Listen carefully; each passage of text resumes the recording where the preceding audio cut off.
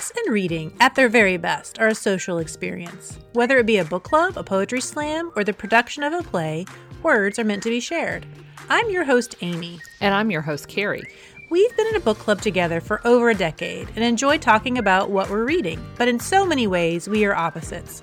Carrie is a cat lover, but I'm a dog nut. Amy loves a good party, while I prefer to wear my fuzzy socks while introverting on the couch. But books are the tie that binds. Each week, we have fun conversations with interesting people about how books and reading influence their lives. We will find out what books are on their nightstands and ask them about 5 things that make them who they are. We invite you to learn more about the many perks of being a book lover. If you're listening to this podcast, you probably appreciate a good book. You can pick up a paperback or read a digital copy on your e-reader whenever you have spare time. But imagine if you didn't have the ability to see the words on the page. Blindness doesn't make a person any less of a book lover, but it sure does make reading them more complicated. We assumed that technology would make things easier for people with visual impairment, and while it can help, it can also complicate things.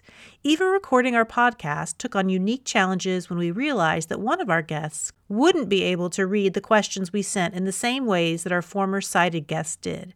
When there was a snafu with recording and we thought to text our guests, we had to remember that the text might have to then go to audio format.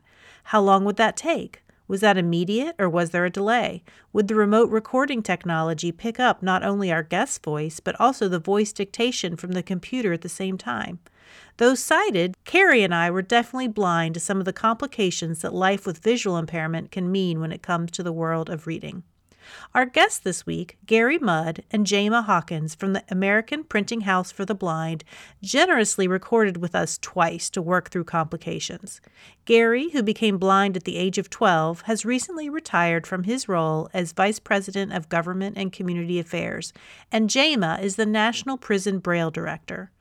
Gary and Jayma talk to us about how Braille books are produced, as well as many other products that help visually impaired students be successful, how Braille production programs in prisons produce Braille books for students, but also create newfound skills and confidence in inmates, and how one blind mother's desire to read books to her sighted children helped create the Braille Tales program in coordination with Dolly Parton's Imagination Library.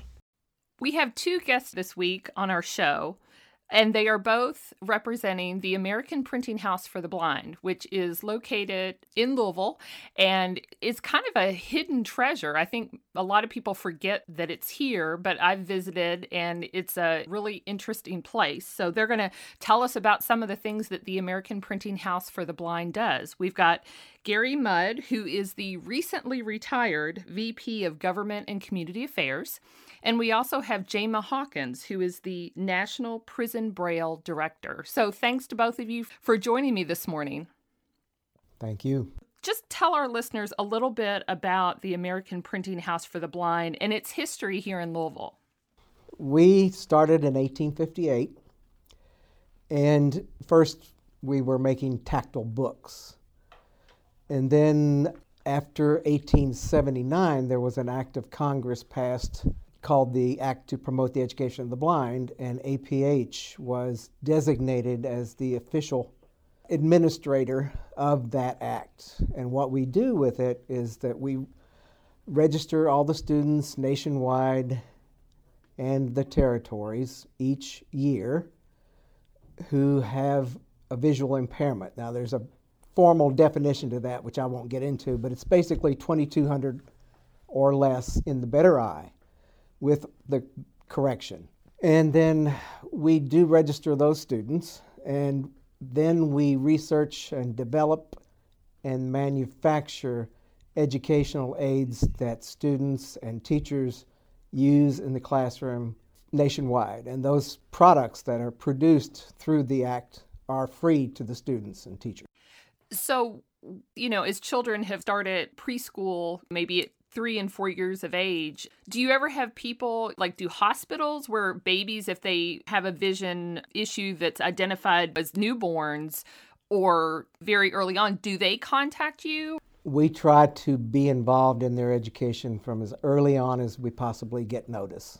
Yeah, those kids can register with us as well.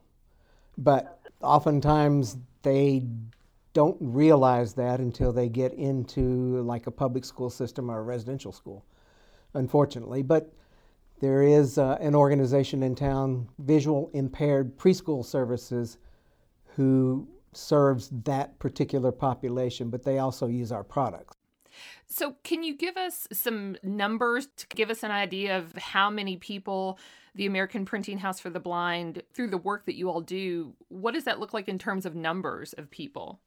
The working at less than college level, there are about almost 57,000 students who meet that federal definition of blindness. Now, a lot of what you do is geared towards school-age children, but adults also utilize a lot of your all's products?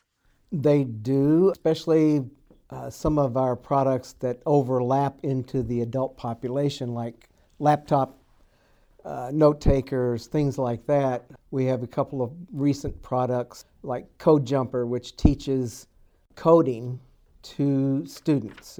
It's designed for 7 to 10-year-olds, but it can be used for adults as well because there's such promise for employment in computer coding. So there are a lot of products that adults can use as well. Now, adults can register with us if they are working at less than college level for, I believe, 12 weeks in a program each year. So someone who has lost their vision, wants to learn Braille, they're taking a Braille course, they could be at any age and register with us if they're in that program for 12 weeks. A number of years ago, my family visited the American Printing House for the Blind for a tour through the Cultural Pass, and it was really interesting to see the process of how Braille products are made. Can you explain to our listeners the process of transcription and how that's done? Well, the process has changed over the years, and we have electronic files now that are called NIMAC files. We have certified transcribers that use Braille software to transcribe and manipulate the print and the format of the print into Braille, which creates a good flow for the student. We also have a proofreading department, which consists of one blind person who is the proofreader and one sighted person who follows the copy, follows the print. We have graphic designers who create any tactile graphics required, and they coordinate with the transcriber on that particular project to ensure the correct page numbers, good flow of information, etc. And then it is sent to production where it is embossed on very large machines, which would be print. It's printed on embossers and the dots are raised. They're raised on both sides of the paper, and we have several of those, so we have mass production going on. So you mentioned the graphics. If something is in like a math book or a social studies book, maybe like a map, are those going to be raised? I'm thinking about for a person who's sighted, if they look at a map and it shows rivers or mountains, is that kind of what those graphics might look like, to be raised to indicate what those things are? We try to create them as closely as we can to what print provides. However, there are a lot of busy things in maps that aren't needed. Mm-hmm. So transcribers have to make good decisions, and sometimes that requires them to go to the end of the chapter and read the questions that are going to be asked about that. And you want all the information in the map that the child needs, but you do not want a lot of busy things that they don't need. So I think the main thing in a tactile graphic is that it needs to be more clarifying than confusing. So, for instance, if you had, and I won't bring up politics today, but if you had a map of the United States and each state was either a Republican or Democrat, okay? So all the child needed to know was, is it an R state or a D state? You would make a key, and Republican would be a certain shape, or the letter R. Democrat would be a certain shape, or the letter D. You would put all the states in, but you would put a D or an R. You wouldn't need the rivers. You wouldn't need landmarks. You might put the state capital in if it's a history book and you're studying that. So there's a lot of discernment that goes on with tactile graphics. Say you have a map for a person who can see in the book, you might be able to put more information on one map for a sighted person, whereas for a visually impaired person, it might make more sense to have several maps that show the different things rather than trying to put all of that information into one map? Yes, and a lot of times, especially in history or the study of geography. Well, if you think about it, Carrie, for a second, you can do so many different things with print. You have different colors, you have different shades, you have dotted lines, solid lines, and arrows and things like that that can be, like Jayma mentioned, can be busy for a person who is reading with their fingers. Even if you have to break the map into 3 separate pieces, we try to make it simpler to where it doesn't confuse. One of the statistics I'd like to throw out at you, and it's been proven that 80 to 90% of learning has some visual component. So that leaves us quite a gap to fill with the products and textbooks that we make. When you talked about the visual aids that might be in a book, so say, for example, if you have a math book that has a graph or something like that, so those kind of visual aids that are in a book, those can be translated into Braille as well? Those are made as tactile graphics, and any map in a geography book are made as tactile graphics. They're made as raised lines in the shape of whatever you're studying, as well as pre-calculus, geometry, algebra, all of those things.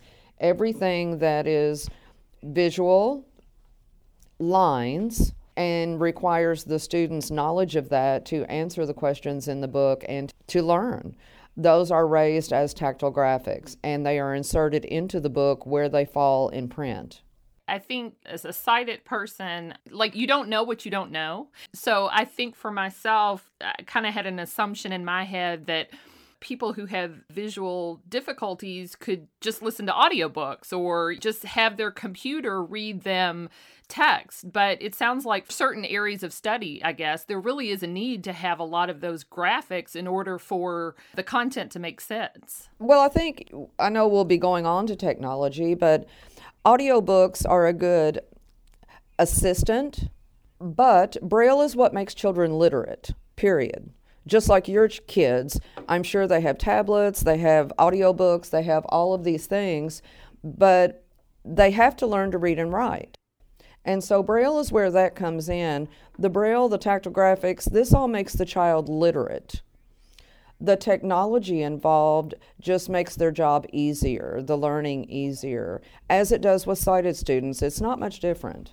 You learn how to spell, you learn how to a sentence is structured, you learn what a paragraph is, how it's placed on a page, headings, things like that in Braille that you need. You can't listen to those things. How would you spell pneumonia? So the English language is quite difficult when it comes to the spelling thing. So it sounds like the goal is for every child to learn Braille so that they have that basic foundational knowledge that's going to be required for them to increase their fluency and learn. Is that accurate?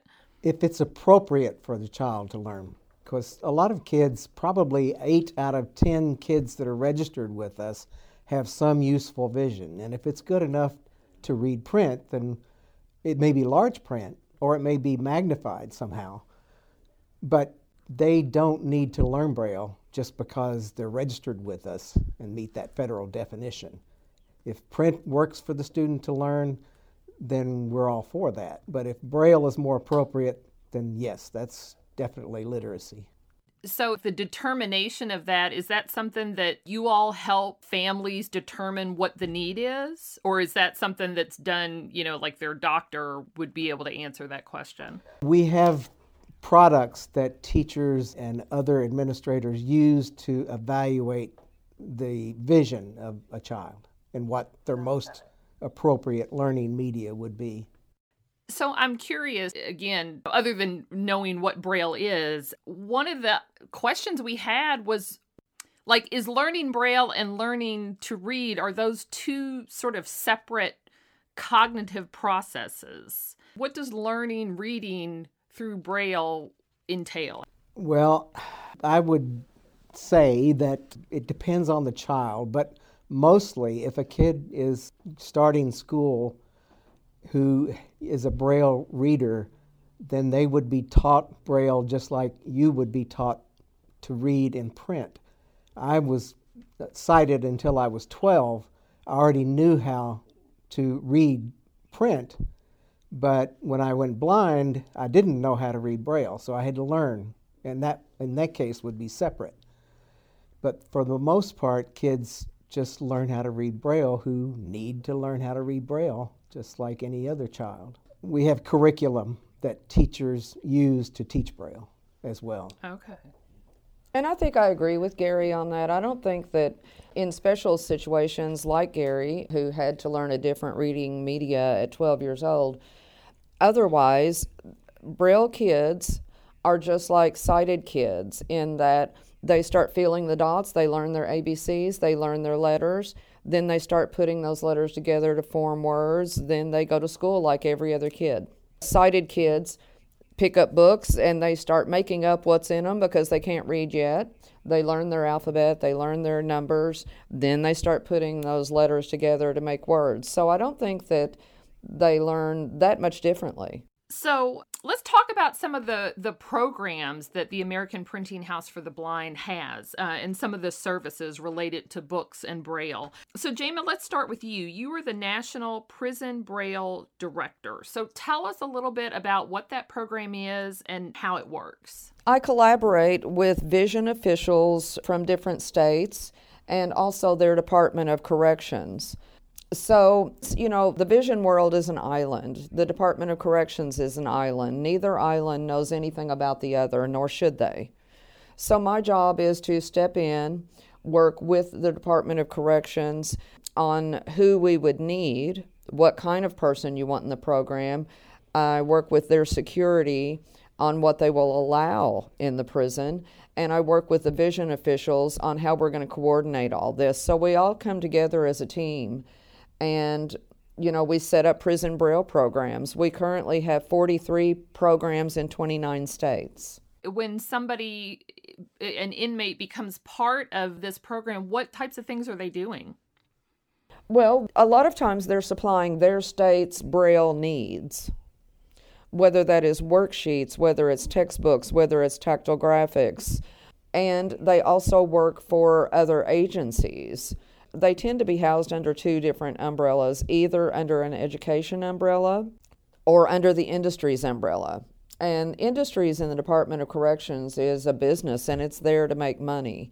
So in that case, they are quite the production unit, and a lot of them contract with APH to do textbooks, and those tend to be the pre-calculus books, the algebra books, because they have those certifications and that knowledge. So I guess I'm envisioning that there would be a separate room or area of the prison. I'm picturing machines and running off copies and binding books. Is that accurate, or is it more computer based? Well, we have Braille software now, and so the Braille software makes transcribing much more efficient, and it gives the inmate good computer skills. So if a prison will allow computers and there's no internet access, that's where the security comes in. We work to purchase those, and yes, it's in a specific room designed for that. And I'm usually involved with corrections to go in and take a look at that area and say, yes, this would work well, or no, we don't want it next to the carpentry shop where you're using a chainsaw all day. We recently put one in Tennessee, and like you said, you don't know what you don't know. And so they put their Braille program right next door to a call center, and that didn't work, and it wasn't going to work. So they agreed to put in a very nice firewall between those to where both sections are now soundproof. So do the inmates go through, because I assume, they don't know till they're allowed to become part of this program, do they go through a class or a training process so that they can learn about Braille? Is that part of the process with the National Prison Braille program? Yes, you have to be literary certified in Braille, And that's through the National Library of Congress. So that's a national certification, pretty much a worldwide certification, that they can use in any state when they are released. So that's a good thing. Then they go on to a format certification because students navigate differently, and Braille students need consistency. Just like anybody else, if the vocabulary words are at the bottom of the page, that's where they need to be in every chapter. So the format certification is very important. Then they go on to what we call the NEMA certification, which is math. And it's very difficult, but you have built your knowledge on that literary certification, then your format certification. They go on to get the NEMAth, which qualifies them to do algebra, geometry, calculus, pre-calculus, and there are also music certifications. So what have you seen from your experience as the director of this program? Obviously, because they're helping to create Braille products, it helps visually impaired people, but have you seen that it helps inmates as well? Oh my goodness, yes. You know, I think many times people are oppressed when they go to prison and they have not been raised in a home that promoted growth or intellectual well-being, so they feel worthless and are told they can't learn, they'll always be not worth much, blah, blah, blah. But just about every place I go, and it always sticks out to me, California especially, at Folsom, I've been going out there for probably 15 years. And, you know, the guys cried, and they were as tall as the door. They're very big out there. And when they come at you, it's like an oak tree. It's shade, you know, and you're thinking, wow, this guy's getting bigger and bigger. And they cry, and they told me, you know, Jayma, I sat in a cell for 20 years angry and sad, and when I touched my first dot of Braille, it started to heal me. And I think the whole point of Braille and the whole point of these programs is that they're doing something for someone else to make a difference, and especially children. So we have, you know, men's programs, we have women's programs, and it doesn't really matter where I go. When I go in, every single time there's one person or two people that come up and they tell me the very same thing, that I didn't realize I could learn this, and now that I know, I'm taking college classes, I'm taking anger management, parenting classes. It really makes them want to be a better person and a well-rounded person. Carrie, we work with the Kentucky Correctional Institute for Women out in Pee Wee Valley. And I remember the first couple of years after they had learned Braille, a lady said, "This is the first time I've been successful at anything." Let me ask you about one of your programs that sounds really cool, and I believe these are related to the books, Jayma, that you sent us to show us as examples. American Printing House for the Blind has a program called Braille Tales. Could you explain to our listeners what that program is? And I believe it's in a partnership with Dolly Parton's Imagination Library. Explain that to me. Well, I'll do a little history, and Jayma can talk about it. She works with them still. But we, back in 2008, were approached by a lady from Tennessee who was a mother, totally blind, had sighted children, and she asked both the Dolly Parton Imagination Library and APH if there could be some cooperation so that a blind parent could read to a sighted child, a sighted parent could read to a blind child. So we worked together over several years. Suzette Wright, up in our research department, worked with David Dotson, who is the executive director of the Dolly Parton Imagination Library. The lady in Tennessee, who was the blind mother, knew about the program in Tennessee. At that time, it was only in Tennessee. It hadn't grown to what it is today. So that kind of started the talks between APH and Dolly Parton Imagination Library. So what we have agreed to do is to do 6 books a year, one every other month, in Braille and print. Obviously, we get the books through the Dolly Parton Imagination Library because they can purchase at a much lower rate than we could, Penguin Publisher.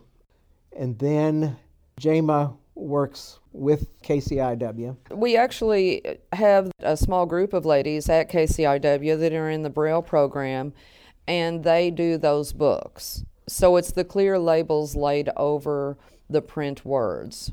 And we'll have pictures of the books that you sent us on our Facebook page so that listeners can see what that looks like. Because prior to seeing them, I don't think I really could picture what that looked like. I really had no context for it. So you had mentioned that the mother who got this ball rolling was blind. So why is this important, having these labels on the Braille Tale books?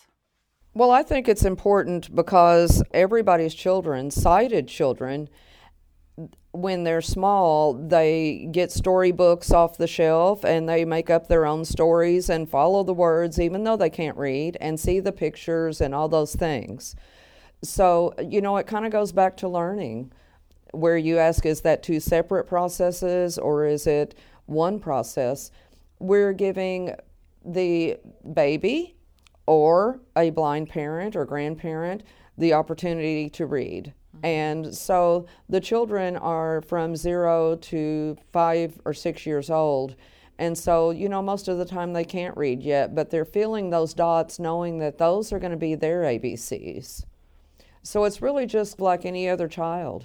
If you think about it, kids who are sighted see print all around them every day, from the cereal box to the signage on the roads. So that becomes part of what they're going to be doing. They know they will read print. And there are too few books in Braille for kids this age. So we are trying to make a dent into that child who will be using Braille for the rest of their lives by giving them these 6 books a year, and they can keep them and build their own library. And I know for myself, I have 3 kids, and from the time they were born, I was holding them and reading books to them pretty much every night from the time they were newborns. And that's a really important part of not just literacy, but also the establishment of those close relationships between parents and their children. I personally think one of the best ways to build that relationship. And so I guess if a visually impaired parent, if they don't have books that they can read to their children, that can be a really important loss if they don't have those books. Yeah, I did that with my own kids who are sighted. I read Braille, but there were very few Braille books that were appropriate for that age group. So we're trying to help with that. With the books that, through the partnership with the Imagination Library, if parents get those 6 books a year, if they decide then I want other books, are they able to get those through like the American Printing House for the Blind's website? Are other books available to them to purchase if they decide they want some? Our primary focus, I guess, is with the kids who are K through 12, working at less than college level, making their textbooks, because that's a job in itself. There are other organizations, a few other organizations that produce Braille for kids in the pre-K age range, but not very many and too few. Yeah. And so we're trying to fill that gap a little bit better. So what are some of the other adaptive technologies that the American Printing House for the Blind develops? So we had noticed that there's an app that you all have on your website called Braille Buzz. Tell us a little bit about Braille Buzz and other technologies you all have that help people. Well, we have probably in the neighborhood of 1,000 different products, including Braille curriculum, which I mentioned earlier, but also all the way up to computer note-taking devices. We have 2 recent products that we have worked with another organization to produce. It's a 40-cell refreshable Braille display with a QWERTY keyboard, and then a Chameleon, which is a Braille keyboard with 20 cells of refreshable Braille, so that students can download books. They can read them on this refreshable Braille display and take notes and do most of the things that your laptop computer does, except one has a QWERTY keyboard, one has a Braille keyboard. So those are a couple of our most recent. I think I mentioned earlier about the Code Jumper, which is our early product that we have for kids who are 7 to 10 years old to learn how to code, because there are many jobs available and we're trying to get more kids qualified to be those programmers or coders. We have all kinds of curriculum. As you know, being blind or visually impaired causes a child to have unique learning needs. They're going to be using their hands to read.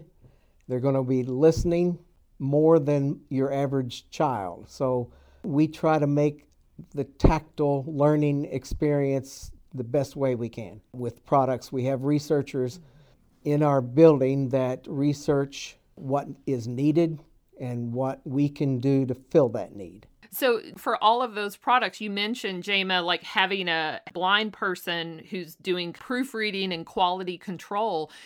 Is that a process, I guess, that happens for all of your products to make sure that, you know, if a sighted person is working to create something for a visually impaired person, they might make assumptions that aren't going to work. So is that pretty typical for the products that you all make?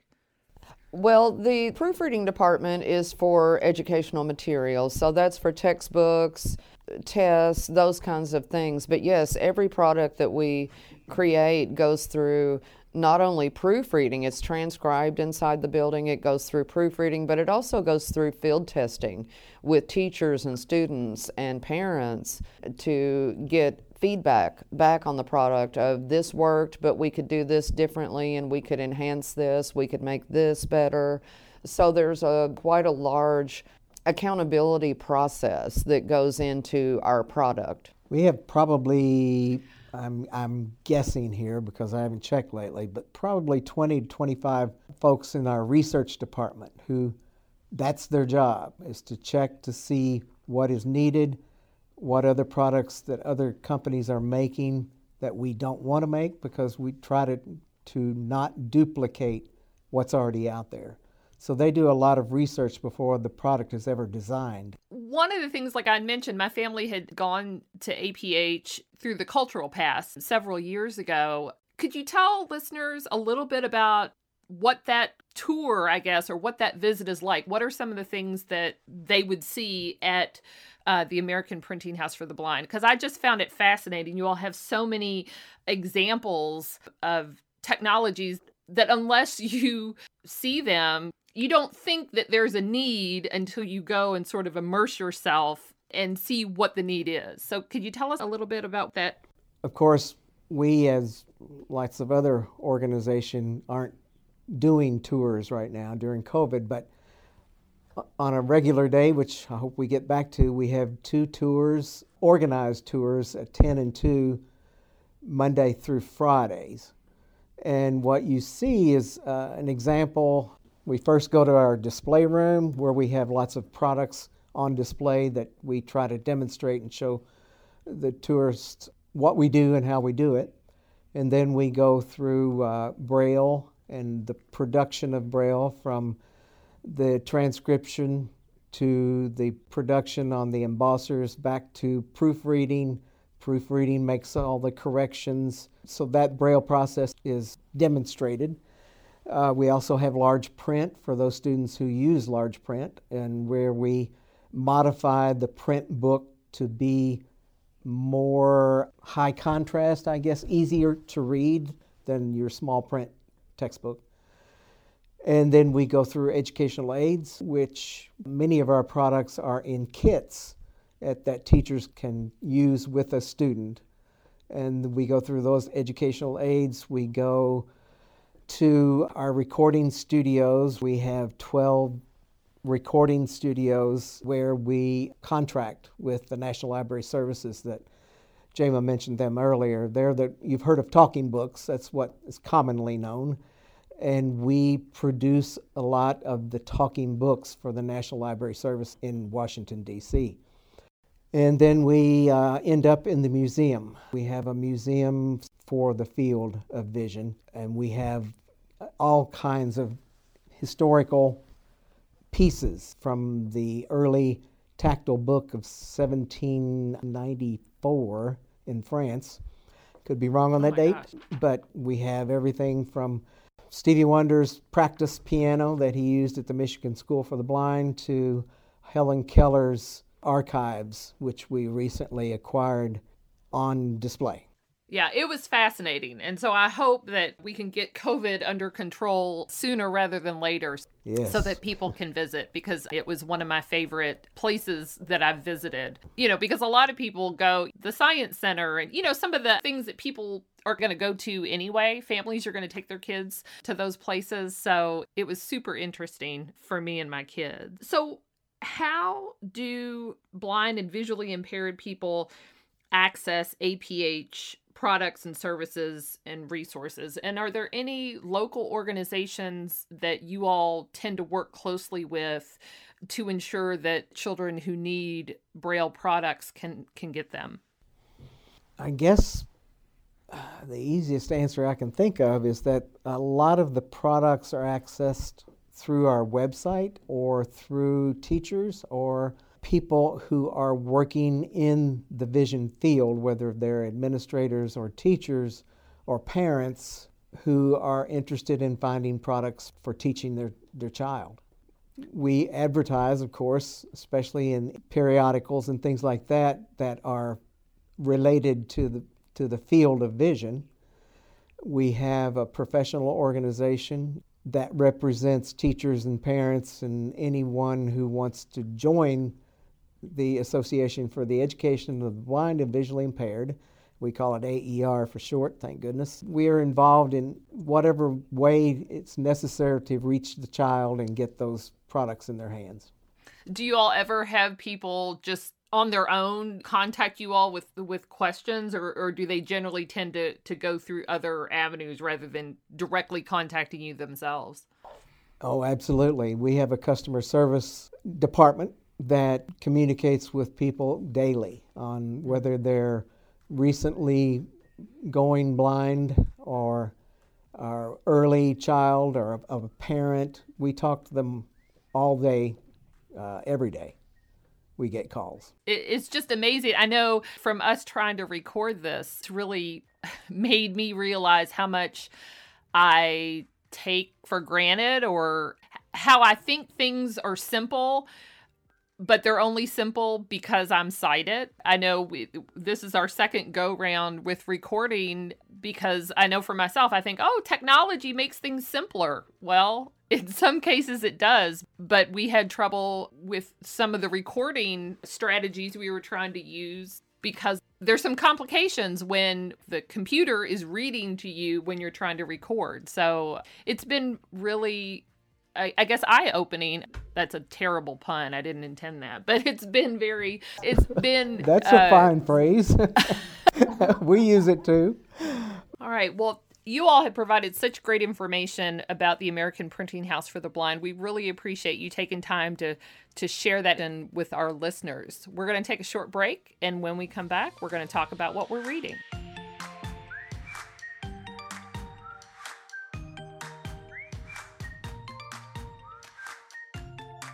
So I am fortunate that I am able to join Carrie and Jayma and Gary for this section of our episode today. So Carrie, let's start with you. What are you reading?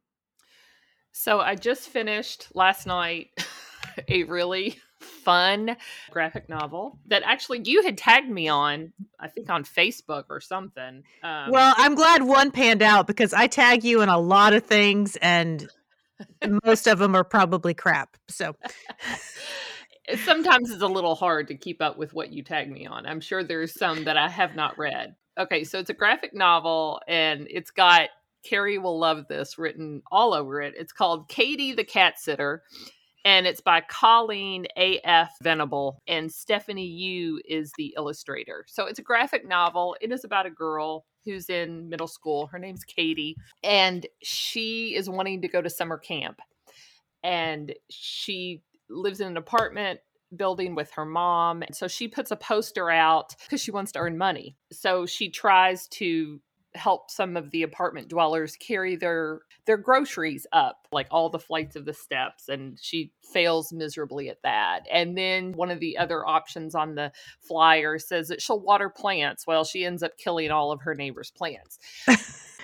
What happens is she ends up sort of falling into this cat sitting job.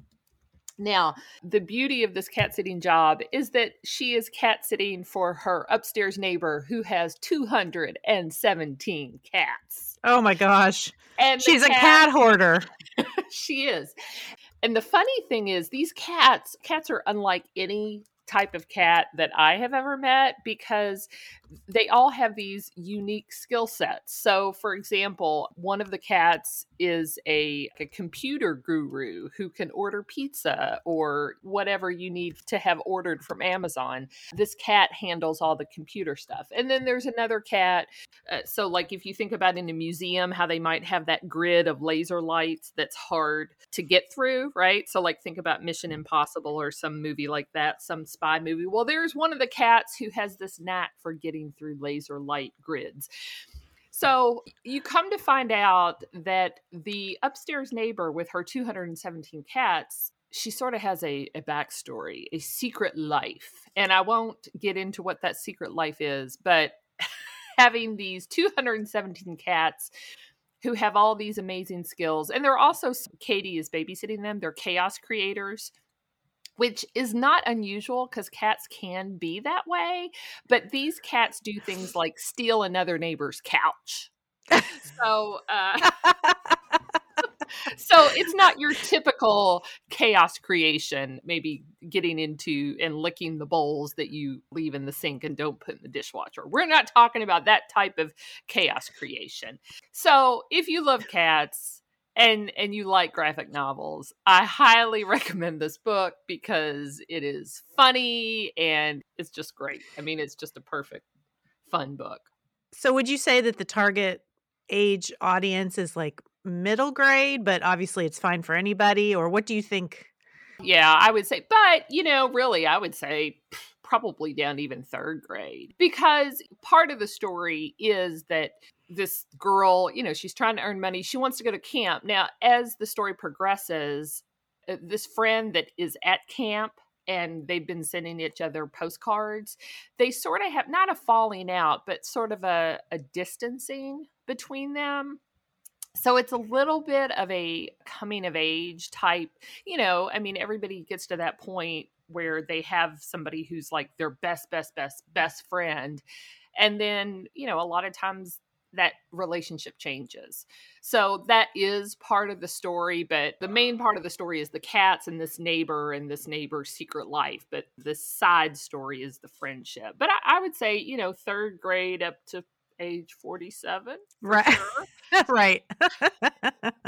I saw on Goodreads that you were reading that, and I was looking, and that author's name sounded familiar. And one of her other graphic novels is actually one that's on my TBR. I think it's called Kiss Number 8, but it is more of a young adult graphic novel, but it looked interesting. Yeah, I put that one on reserve at the library because after reading this one, I was like, okay, I'm in. She sold me. I'm into reading her stuff now.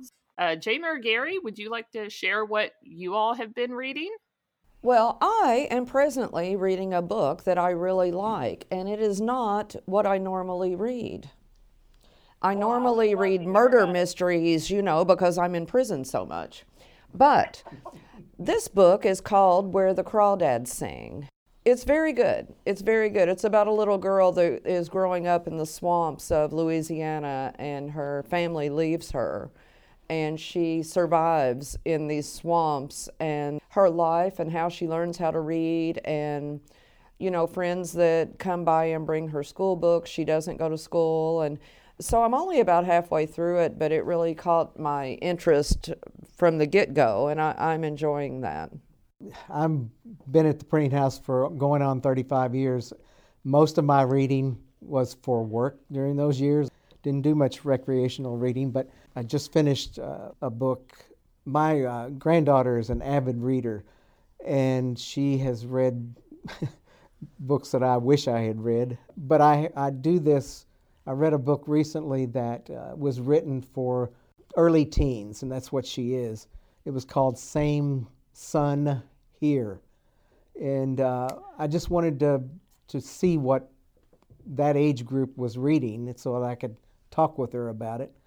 And it was a very interesting book about a child in eastern Kentucky, Appalachia, and then a child in New York City became pen pals, and they would write letters back and forth talking about their lives. I enjoyed that book, and even though it was for preteens or early teens, it was well written, and I liked it. And now that you're retired, hopefully you'll have more time to read if that's what you choose to do with your time. And that's one of the things I have chosen to do, my time, yes. All right. Well, thanks for sharing those. Amy, what have you had Well, going on? I recently, with another friend who's into YA lit, and I've not read a huge amount of YA lit, but I enjoy it. So she and I started sort of a buddy read that we're going to read one like every 6 weeks or so. It's kind of loose, it's not a concrete thing like, a date by which we have to read it or anything. It's just whenever we get it done. And a couple other friends have joined in on it. But the book that we're reading right now, and I just finished it like 20 minutes ago, it's called Truly Devious by Maureen Johnson. And this was published in 2018. It's a murder mystery, basically. It's a murder mystery that's set at a private boarding school called Ellingham Academy. There's a whole genre of books. Like there's some people who just really like books about boarding schools. Did you know that? Anyway. Yeah. So this And fits there's into a lot that. of those books. There are a lot of those books. This one has a dual timeline. So the older timeline, back in the 1930s, an American billionaire decides to move to the mountains of Vermont to build a mansion, as well as a school for the best and brightest high school students where they can attend free of charge. But the billionaire's wife and daughter are kidnapped, ransomed, and the wife is murdered, and the child is never found. And an anarchist at the time is charged and convicted, but most people assume that he's really just the fall guy because the thing is they had sent message in the mail several days before the kidnapping that's done like in magazine letters. Do you know what I'm saying? Like where they cut out letters and it's like a riddle and they sign it as Truly Devious. So that's the name of the book. And that's where that name comes from, is that's how they signed this letter. Well, this anarchist who they convict, his grasp of English is very minimal. So that's one of the reasons why a lot of people think that he's not really the person who did it, or he's the fall guy, right? So the case has been unsolved for decades. So then we have the modern day story with our protagonist, Stevie Bell, and she is accepted at the school as a student. And all the other students have special talents, like they're novelists, engineers, artists. And her special ability is that she's a true crime aficionado. So she spent her childhood reading Agatha Christie and all kinds of other mystery movies and books. And she listens to true crime podcasts. And she taught herself how to pick locks. And her goal is to figure out who committed the crime all those years ago. But there's another crime that's committed soon after school begins, and she has to put her talents to work. And this has a very Agatha Christie feel to it. So you have like a group of people sequestered in an isolated place, up on this mountain in Vermont. And so the perpetrator is most likely someone that's among them. This book was a fun escapist read. The school in rural Vermont is very atmospheric, and you get the sense of it like it's sort of an outdoorsy bohemian version of Hogwarts, but much smaller. They're probably only maybe 50 students, but there are houses and there's maybe 10 people in a house. So it's very small. And all the students are very interesting and quirky. And there's a bit of a romance, but that's not really the focus of the book. But one of the things I liked about this book is Stevie. Stevie is a great character, and she's a normal teenage girl, but she doesn't seem to have the angst about her appearance. I found that refreshing. She has anxiety and angst about other things in her life, but not that. She is secure in who she is. And there's a passage that stuck out to me that I'm going to read to you. It was time to ask herself something she had never seriously considered. Was she attractive? What was attractive? What did other people like? She knew what she liked, the short hair. She liked the way she looked when she narrowed her eyes because it was sharp and penetrating without being too squinty. She liked the fullness of her mouth because she was not afraid to speak up. She felt solid in the fullness of her hips. Was this what pretty was? Who knew? This was what a Stevie was, anyway. So most women are sort of obsessed with their looks in some way and wanting to fit in. And I don't think that Stevie has that same concern. She doesn't have that same hang up. She is more about what she knows as opposed to how she looks.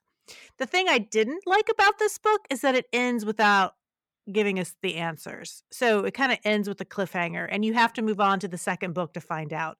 And I kind of hate it when authors do that, although it definitely is a great way to entice people to read your next book.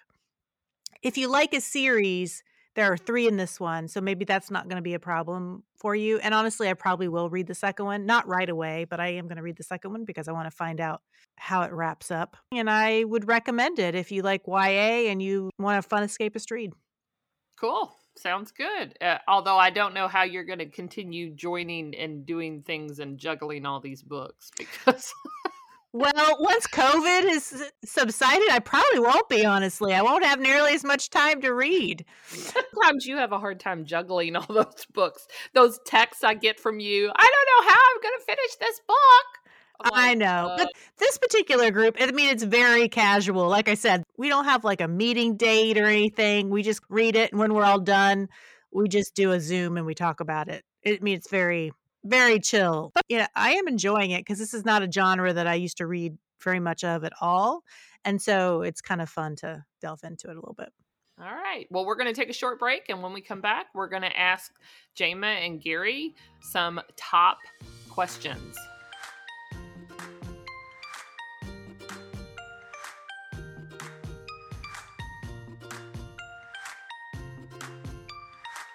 We are back with Gary Mudd and Jayma Hawkins from the American Printing House for the Blind, and we're going to be asking them a couple questions as part of our top 5. So the first question is, what is the top best thing about working at the American Printing House for the Blind? And I'll let you all fight each other on who's going to go first for that one. I'll go first. If I had to pinpoint one thing, and I'm a Southern girl, so that's kind of hard to do, I would say that the fellowship that goes on between departments and employees, and we all have very different directions, as you can imagine, prison versus customer service versus other things, products, but we all come together for the good of the child. And, in a world that we're living in today, it feels good to be a part of something good. We have I think anyway, having been here so many years, we have kind of a family atmosphere. We have a common mission, and the mission is better and bigger than we are.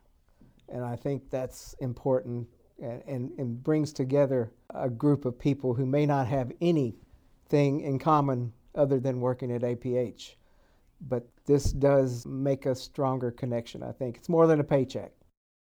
Well, and I guess, too, knowing that you're helping other people, just in general. I know that, Jayma, like you said, with the inmates, knowing that they're helping people, that's a boost to your emotional health, I think, in general. So that's important. And we are a nonprofit, so we don't necessarily have to worry about making money, because we have fundraising, we have contracts, things like that, where we try to do the best we can with the funding we have. Yeah. And about 70% of that funding comes from the federal act to promote the education of the blind. The rest of it we have to either work with contracts or other organizations that do you all ever have produce products. Like fundraisers? We have a fundraising development, we call it, department that writes grants, and we have donors throughout the country and the world, actually, that donate to our mission. Your comment there about throughout the world, do you all send items? I guess anybody, no matter where they live, they could live in Australia. They could utilize the website and get products. Do you all work with other countries, or is it primarily in the United States? Primarily in the United States, but we work with other English-speaking countries especially, and we're beginning to delve into the Spanish-speaking market. So we are growing in those areas. But yes, primarily the United States, but any other country who needs the products and find it useful can order from us, certainly. All right, your next question is about traveling. So I know a lot of people, because of the pandemic, their travel plans were either canceled or vastly changed. I know for myself, my family, we didn't travel out of the state, and this was before the winter, right? Before things got really bad in terms of infection rates. We had visited some places in Kentucky just to try to rediscover some of the great things we have that aren't too far away. So what is one of your top Kentucky or Southern Indiana places to visit, and why? I like Natural Bridge because I'm from Eastern Kentucky as a little girl. You know, we have several colleagues that come in from other states, and if they ever want to go somewhere that makes them see Kentucky, I like to take them up there because we go through the Lexington area, which is horse country, and then on up the mountain to Eastern Kentucky. I was raised on a farm, and I love to be somewhere where you do not hear any engine or any noise made by man other than a voice. But I have a place at Nolan Lake, in fact I came back from there last night, that I go to that I can sit on the porch and hear nothing but nature. And that's what I crave, and I love to do that. So I'll go anywhere where it's quiet. One of the places we went, actually two places. In the summer, we went to Land Between the Lakes that we had never been there before. And originally I had wanted to go out west to Yellowstone.